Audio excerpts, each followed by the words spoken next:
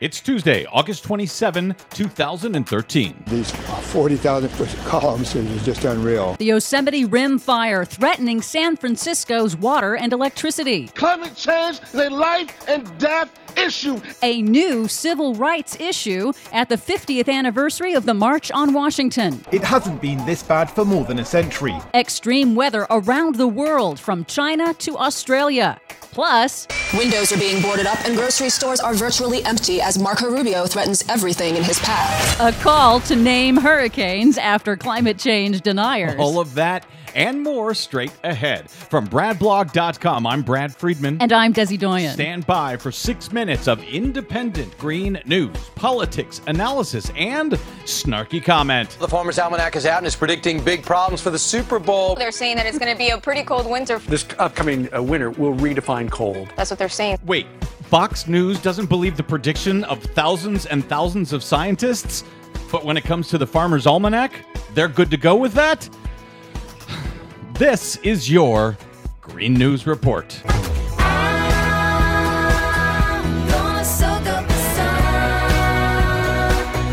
Okay, Desi Doyen, I don't even know where to start with that Fox News thing and the Farmer's Almanac, so I'm not even going to start. Well, just to point out that meteorologists do say that the Farmer's Almanac is really actually more just like a Ouija board of weather. No kidding, and Fox would put its confidence in a Ouija board. Anyway, what do you have for us in regards to real news this week? This is something that we have to live with.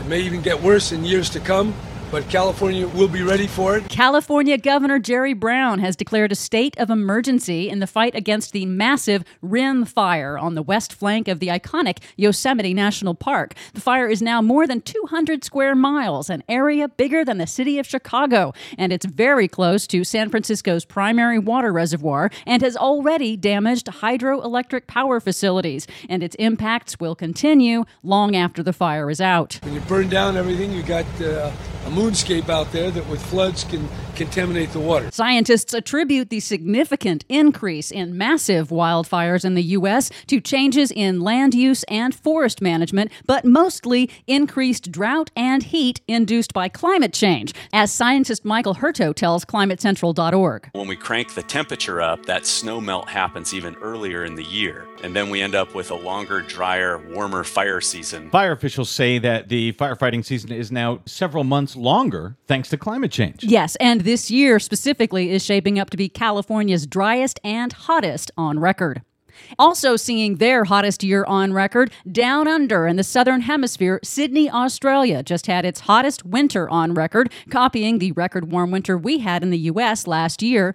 Unprecedented heat waves in East China and Russia have given way to record monsoon flooding that has killed hundreds, while record relentless rains in the Philippines are again drowning most of the capital city of Manila underwater. And did we mention that July 2013 was the 6th warmest on record? Didn't need to. I read it last year in the Farmer's Almanac. Climate change is on the agenda at the celebration of the 50th anniversary of the March on Washington this week during Saturday's events on the National Mall, and wearing a No Keystone XL pipeline cap, a fiery call to action from Reverend Lennox Yearwood of the Hip Hop Caucus. Climate change is a part of our generation. Climate change is a life and death issue, and it is really a civil rights issue. It's interesting. Has climate change been brought into the civil rights realm before, or is this sort of the first emergence of it that we saw in D.C.? This is the first national emergence of it, but there has been talk about this among different groups. It is an emerging civil rights issue because pollution and extreme weather disproportionately harm poor and minority communities. In other news, Entergy, the owner of the troubled Vermont Yankee nuclear power plant in Vermont, announced Tuesday they will close that plant for good, partly because of the glut of natural gas that's reduced their profits. They just forgot to mention that the state of Vermont has been suing them for years, trying to get them to leave. So within the past few months, we saw the closure of the San Onofre nuclear plant out here in California, and now a second nuclear plant in Vermont. Yes, not good days for nuclear. No, so sorry to hear that. Finally, Michelle Bachmann is on the way, folks, and specifically the eye of Michelle Bachmann will be hitting Florida in a few hours. A creative approach to ridiculing politicians who deny climate science. Name hurricanes after them. Senator David Vitter is turning out to be one of the hugest and costliest disasters in American history. And now an entire nation is wondering how they'll ever recover from the disaster that is James Inhofe. Check out 350.org's whole video at our website, greennews.bradblog.com. Oh, man, I like that. Senator Marco Rubio is expected to pound the eastern seaboard sometime early tonight. For more on all of that and the stories we couldn't get to today, please check out our website at greennews.bradblog.com. Remember, you can download us anytime via iTunes, Stitcher, or TuneIn Radio. Find us and like us on the Facebook and follow us 24/7 on the Twitters at Green News Report. From bradblog.com, I'm Brad Friedman. And I'm Desi Doyen. Congresswoman Michelle Bachmann is incredibly dangerous. If you value your life, please seek shelter from Michelle Bachmann.